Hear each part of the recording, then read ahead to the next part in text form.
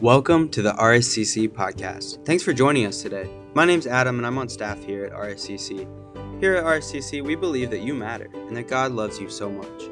If you want to know more about RSCC or to keep up with what's going on, follow us on social media at RSCC Family or visit our website at rsccfamily.org.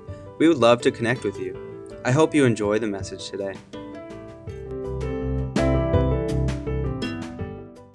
Well, good morning. It's great to be back together with you again. If you don't like what I say today, they just keep asking me back. I was here for 13 years, and they knew what they were going to get when they invited me here. So don't blame me, blame them. I'm going to do something a little bit different today. I want to take us on a journey that's going to kind of dig a little bit deeper. So sit on the edge of your seat. Don't get settled in because we're going to have to study through some things to really find some discoveries today. I want to talk to you about the gospel. And that's a big word and a confusing word, so that's a good place to start. I want you to think for a second. What's the first thing that comes to your mind when you hear the word gospel? All right? Turn to somebody close to you, whatever. Just tell them, hey, what's the first thing? Just take a minute. We're allowed to talk in church. It's okay. What's the first thing that comes to your mind? Tell them right next to you. Nobody's sitting by next to them. I can't see what's going on. We're not allowed to talk in church. Okay, let's go on. Here's what you're going to say. Here's what's going in your mind. The thing that's going through your mind is you're thinking of something churchy. You know, you're thinking Jesus, the Bible, books of the Bible. A lot of people know good news is what the word literally means. That's what you think. And in a room like this, I would assume that we've all heard something about the gospel. But the real question that comes to us is, what is the gospel? Really, what is it? Now, I'm not going to ask you to share that because that can be a little bit tricky to nail down. Somebody said if you ask 12 Christians what the gospel is, you're going to get 13 different answers because there's all these different kinds of ideas or ways to express this. But we know that it's important. We know that something's kind of basic in our faith, and we should know more about it. But the truth is, over time, it kind of loses its clarity for us. And we begin to make assumptions about it that may or may not be true. It may surprise you, though, to learn that the word gospel is not a religious word. It's not at all a religious word. It was very commonly used in history long before the Bible was written.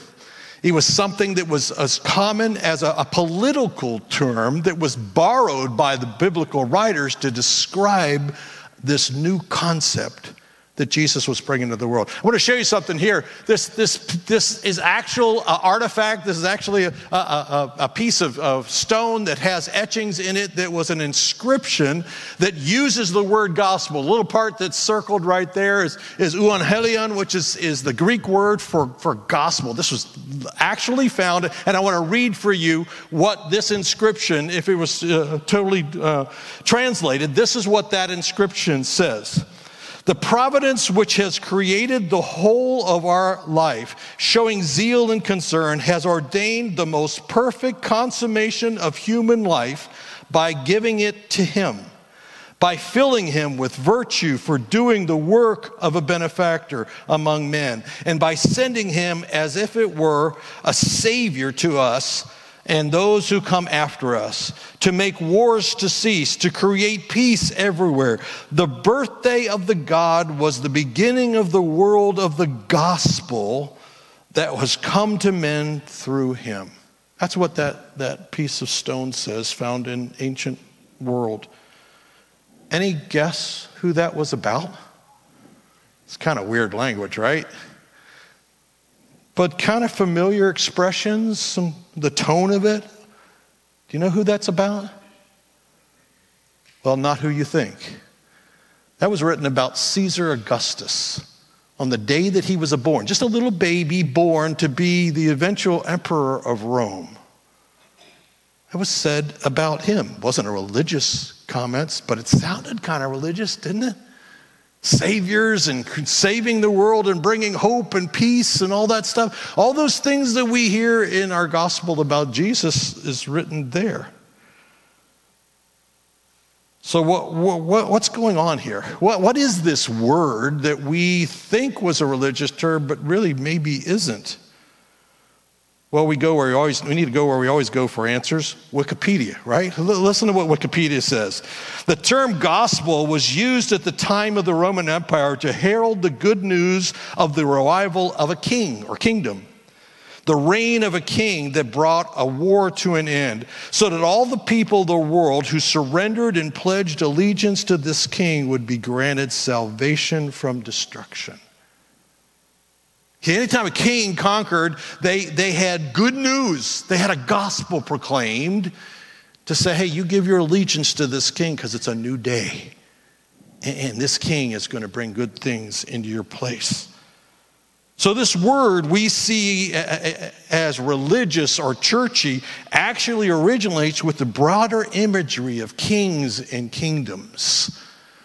That's what it's all about. If you look just directly at the word gospel comes from a Greek word that's euangelion, which is two different words.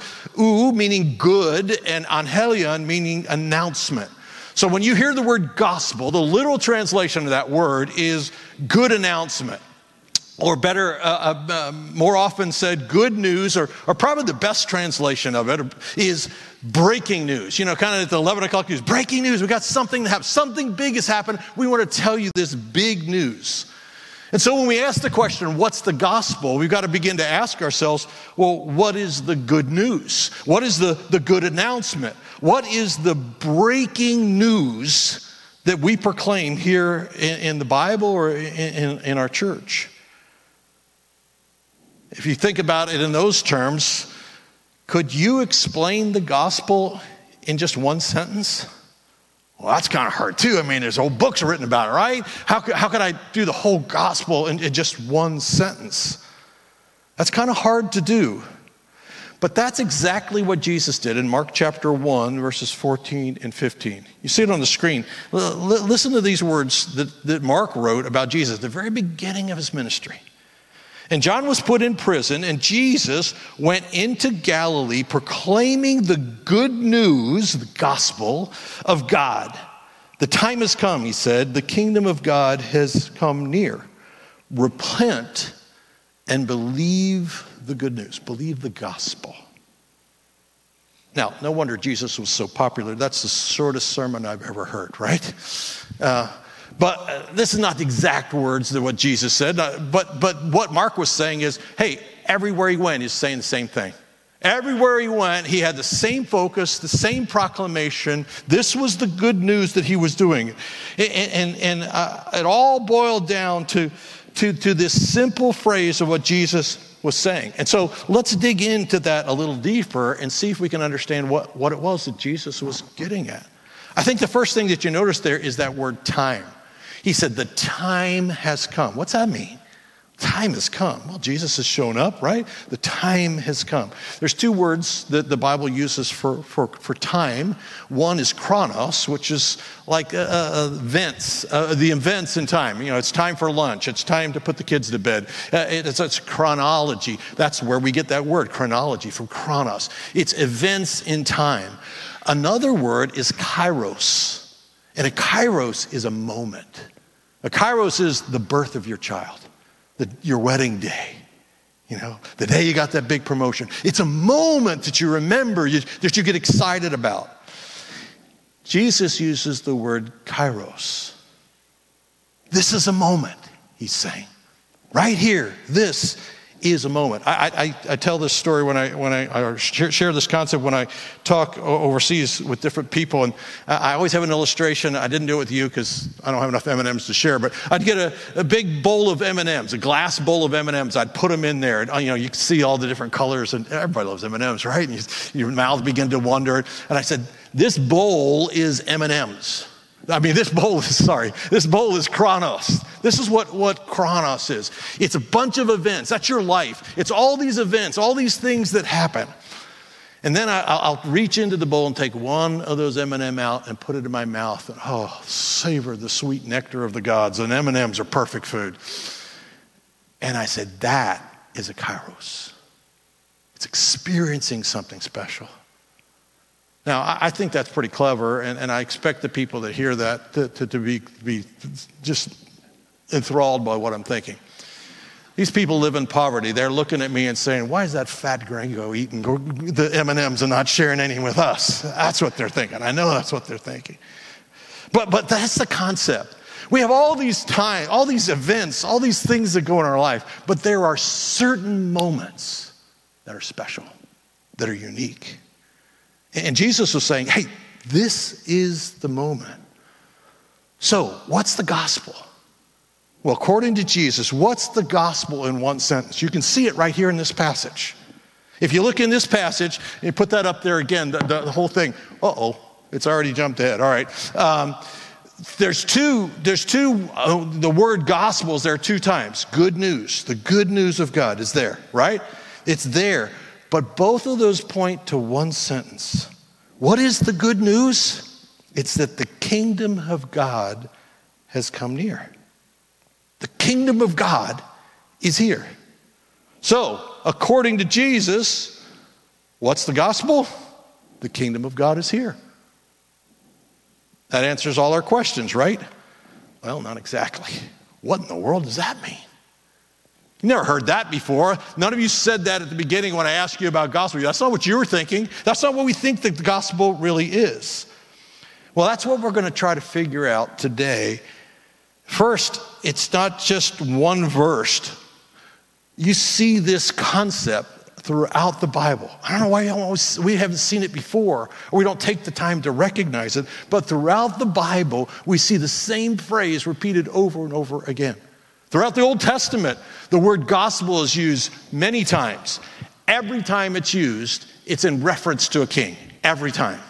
But when you get to the New Testament, we see it very specifically. John the Baptist, who was preparing the way for Jesus, says this in Matthew 3. In those days, John the Baptist came preaching in the wilderness of Judea and saying, repent, for the kingdom of heaven has come near. Oh, that sounds familiar. This is before Jesus even said it. Later, when Jesus was starting his ministry, in Matthew chapter 4, it says, from that time on, Jesus began to preach, repent, the kingdom of heaven has come near. This is Matthew. Mark was the one that said it before. It must have been the same thing he was saying everywhere that he went. Jesus, again, at the end of his ministry, this is after his death and his resurrection. In Acts chapter 1, it says, after his supper, he presented himself to them and gave many convincing proofs that he was alive. He appeared to them over a period of 40 days and spoke about the kingdom of God. There it is again. There it is again. Even after Jesus had left the earth in the early church, at the end of Acts, Paul is still saying and teaching the same things. In Acts 28, it says, for 2 years, Paul stayed there in his own rented house and welcomed all who came to see him. He proclaimed the kingdom of God and taught about the Lord Jesus Christ with all boldness and without hindrance. Again and again and again, the Bible talks about the kingdom of God, the kingdom of heaven. A friend of mine and I have developed a course that we call Gospel Foundations, and all that I'm talking to you about is a part of that. It's a 7-week course. We're not going to go that long or go that deep. Today's just a taster in some of these things. But we have taught this to hundreds of leaders in 3 different languages, and all of them say, what? Never heard that before. Why hasn't someone been telling us what this is all about? It's all about this idea that Jesus said from the very beginning that we somehow have lost track of. And we got to get this question answered. What is the kingdom of God? And what does that mean to me? I think one of the ways to answer that is to ask what the kingdom of God is not, right? And maybe that'll help us a little bit. You see, the kingdom of God is not a future place. You know, that's where we immediately go. Well, he's talking about heaven, right? Kingdom of heaven, right? That's in heaven where we go when we die. Well, not exactly. Because in that passage we read in Mark, Jesus said the time has come. The kingdom of God is near. Repent and believe the good news. Okay? The time has come when? Now. Now's the time, Jesus said, not some future time. And he said, it's not somewhere over there, it's here. It's here. Now, he said this everywhere, so here was different places and different times. And what? Well, it's not some future place. Think again about what Jesus taught us to pray in the model prayer. He said we should pray, your kingdom come, your will be done on earth, just like it is in heaven. We're praying for something to happen here, now in our lives, not just some future thing that we don't know or can't experience yet. So it's not a future place, and it's not an institution.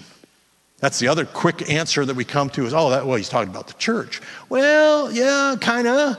If you're talking about the people who come under obedience of Jesus, yes, that's the kingdom of God. But often when we hear the word church, we're thinking of an institution.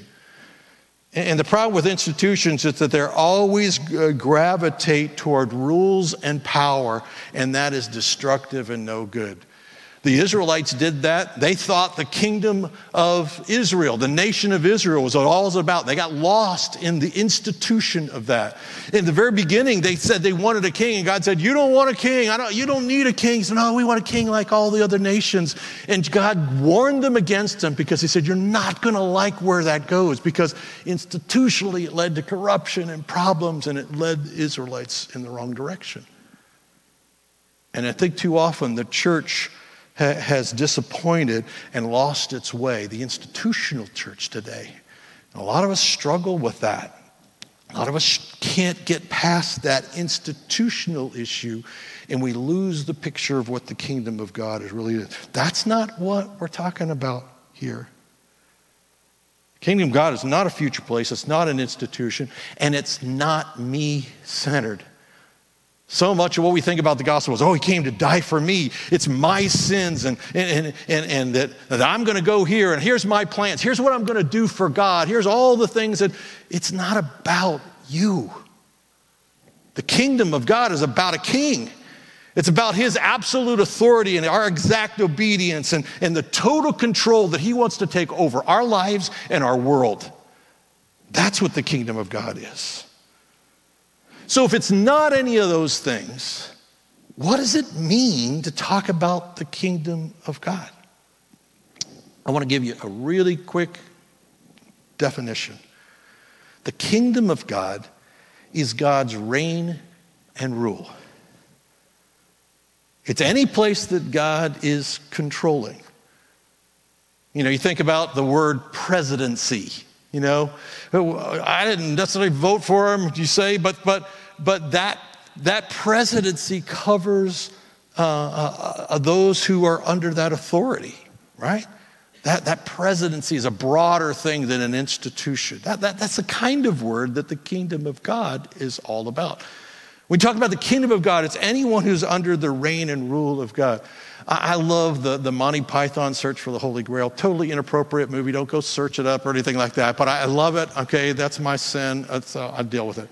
But that movie from years and years ago, there's a scene in the movie where King Arthur comes riding up. If you don't know, it's just a crazy comedy kind of thing. Lots of stuff in it. King Arthur comes running up to this peasant who's digging in the dirt, and he starts to bark out some orders, and he said, wait, who are you? And he said, I'm Arthur, king of the Britons. And he said, who? I am your king. And the peasant looks up from the dirt and says, well, I never voted for you. That's our mindset toward kingdoms. We're democracy. Man, I didn't vote for you. I don't have to follow all those rules. I don't have to do that thing. That's not what the kingdom of God is. The kingdom of God is anybody who comes under the reign and rule of God. And if you want to paint a picture, I think you can paint it with these two little worlds that you see up here. There's two worlds, there's two kingdoms, there's two places, whatever you want to call those in our world today. Heaven and earth. And again, this is not a specific place as much as it is as a state of mind. It's a place of being. It's the reign and rule of these places. Well, the Bible says in the beginning, back in the Garden of Eden, those two were together, right? The kingdom of heaven and the kingdom of earth were together. God created the world. He inhabited it. They all hang out together. They were naked in the Garden of Eden. Everybody was fine. Everything was provided for. There was peace. There was beauty. There was eternity within it. It was all right and all together. Well, it didn't stay that way, did it? No, sin stepped into the world and separated these kingdoms. Now, we get kind of lost on this a little bit because our image of that picture is that God is this authoritative person that says, well, I'm going to punish you for breaking my rules. That's not the mindset of God at all. That's not the heart of God. And a lot of us get tripped out on God because we think of him that way. That's not who he was. That's not who he is. No, the natural consequences of not being under the reign and rule of God and his kingdom is to be in your own kingdom, where you were the king. That was the choice that Adam and Eve made. I'm going to choose to be my own king. I'm not going to be under the reign and rule of God. And the natural consequences of that was death and disease and all the things that we see going wrong, the injustice and the brokenness everywhere that we see in our world. That's what happens when we're in charge. That's what it becomes. And God was just as grieved by that decision as we were. He's always been calling us into his kingdom. But when Jesus came, he said, the time has come, the kingdom of God is near. It's here. It's coming. And the whole message of Jesus was to bring the kingdom of God back into our world. And what we see is the kingdom of God is pushing this into the kingdom of this earth. And it's making inroads. It's not all there. It's not Garden of Eden. We sure haven't achieved that yet. But what Jesus said, I have come to do is to bring these kingdoms back together. Is to bring the world under the reign and the rule of King Jesus. N.T. Wright, who is a theologian and author, very well known, said, our culture is so fixated on dying and going to heaven when the whole scriptures is about heaven coming to earth. And if you look through the scriptures, you will see that's the story of scripture, is that heaven is coming to earth. Heaven wants to break in to what's going on here. So somewhere there's this disconnect in what we are and who we are as a church today in 2023 and what they experienced there in the Bible. You see, in the scriptures, the gospel isn't just something you tell people about. The gospel is also something that we demonstrate here and now by the way it transforms people and communities. Don't take my word for it. Look at what Jesus did. Look at how he didn't talk about people going to heaven. He was all about the kingdom of God. He didn't try to convince people they were sinners. No. In fact, he was accused of being the friend of sinners. Now, Jesus' quarrel was with the religious leaders who'd set up an entire system of their own on how to get to heaven, and they were in control. They were the kings. The trouble is it totally ignored the reign and rule of God. And Jesus said, the time has come, the kingdom of God is here. I'm going to change that. I'm going to push in to this world. The problem is if we're not careful, we can do the same thing, make the same mistakes those before us made. See, if you want to look at a more complete gospel, you look at the way that Jesus did it. See, in his preaching, he proclaimed the kingdom of God. In his teaching, he explained the kingdom of God. In his parables, he illustrated the kingdom of God. But then in his miracles and his redemptive acts, he demonstrated the effects and impact of the kingdom of God. And that's the two things that I think you begin to see there: proclamation and demonstration. That's the complete gospel. We spend a lot of time proclaiming. We spend a lot of time preaching. But we don't see enough demonstration of the kingdom of God in our world today. Because all of what Jesus was doing was centered around that announcement. The kingdom of God is here. You see, if you want to get really practical with it, this idea of what it looks like when the kingdom is pushing into our world, you've got to begin to see it this way. I don't know if these slides are working out. Jump ahead to that one. Are you seeing these? No, not exactly. Okay. I got animation in the slides. It didn't translate over into this, so I'll try to get this to work out the best I can.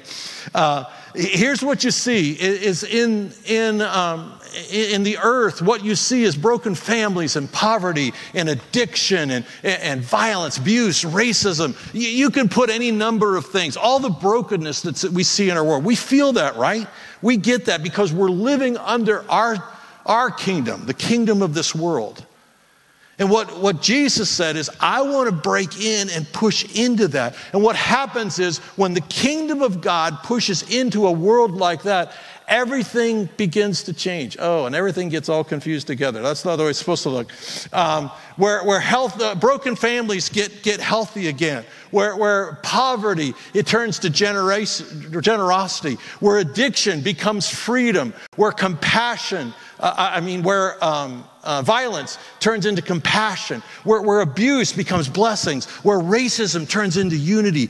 All those things are changed when we come under the authority of the reign and the rule of God.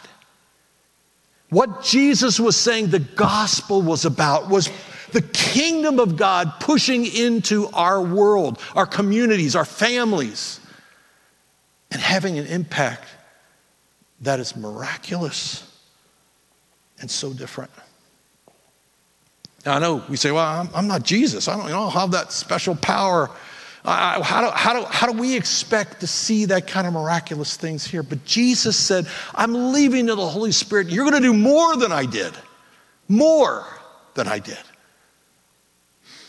want to tell you a story about David in Honduras, San Pedro Sula, Honduras, one of the places where I work with Lifeline Christian Mission. David was a police officer. If you turn to the picture, I don't know which picture I've got up first. Yeah, this is the fruit stand that we helped, our vegetable stand that we helped him to create. David was a police officer, and during COVID he lost his job. Right? Didn't have anywhere to go. He'd always dreamed of having like a little grocery store or something like that. Tried to start one, totally failed. And he's just throwing up his hand. What am I going to do? How am I going to feed my family? And we had developed a program at Lifeline of economic empowerment where we give microloans to young business people and help them to establish some kind of income within their life. People say a lot of time, why do you waste your time doing that? Well, it's about the kingdom of God pushing into communities. That's what it's all about. Well, David came to one of our courses. He got the training to do that. He began to get a loan, and he started, this is his fruit stand, our vegetable stand, right on the side of the road, right out in front of his house. It's right on this dusty, dirty kind of road. This really looks pretty nice, to be honest with you, in the midst of this community. And he began to develop that. And they developed partnerships, mentorships through this. And he began to have friends within that taught him and helped him to run his business. And now he has this thriving business.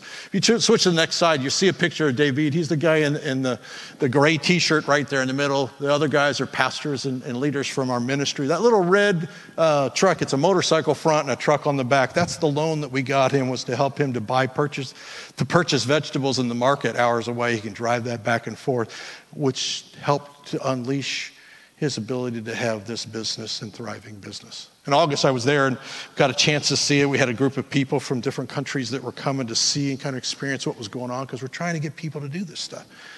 And so he told his story, and this is that moment where I took this picture. He was just telling all of us about it. And in the middle of this conversation, they were talking about all the finances and how he did this and how he pays all his bills, and he's just beaming from ear to ear, so proud. And he gave us all little fruit salads in a little cup because he wanted us to taste how good his fruit was. And then he got his 12-year-old son next to him. And he said, let me tell you what this really means to me. This means hope. He said, when you live in poverty, there is no hope. There's no hope of a job. There's no hope of a future. There's no hope for anything. And he said, I'd given myself over to that. I realized that that's who I was and where I was going to be. But my young son, I couldn't bear not passing hope on to him. What this business means to me is that my son has hope. That's good news. In our world today, especially in the developing world, poverty and insecurity and all those violence, all that stuff is so rampant and so in control. There is no hope there. And yet David is making an impact in his community because people are saying, look at what God did in his life. David's a Christian, and he tells them, Jesus did this. And they want to hear about that Jesus too. See, that is practically how the kingdom of God pushes in to our world. It's happening today, right there in David's life. Now, I trained the leaders that run that economic empowerment program. I helped set it up. I did all the budgets and did all this stuff to put it in there. But that's not my work. Only the Holy Spirit can come in and change lives and communities with hope. Only the Holy Spirit. See, what we're looking for is a more complete gospel that doesn't just proclaim the truth about Jesus, but that demonstrates the difference that the kingdom can have in lives. And you don't have to go to San Pedro Sula, Honduras. You can do that in Rising Sun, Indiana. You can do that today. There's one simple question that you've got to answer. Who is your king?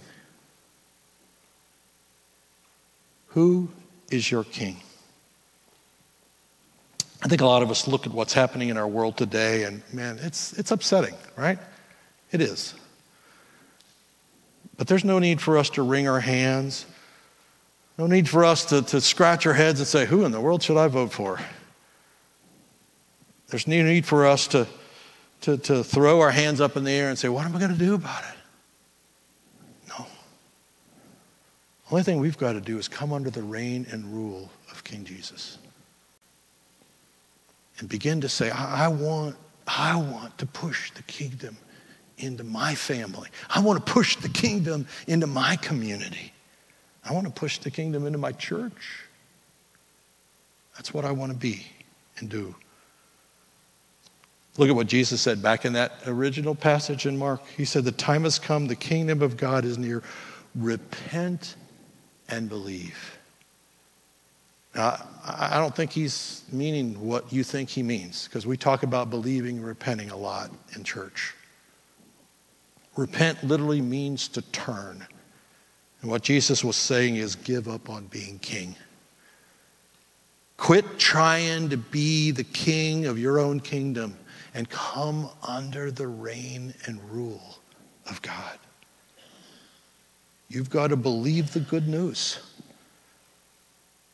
You've got to believe that there's only one king that is going to make a difference in your family, in your life, in your addictions, in racism, in social injustice, in poverty, and all those things in the world that we throw up our hands and we don't have any idea what to do about. There's only one king who can push into that and make a difference. And I'm telling you, that is good news. Who's your king? Who's your king?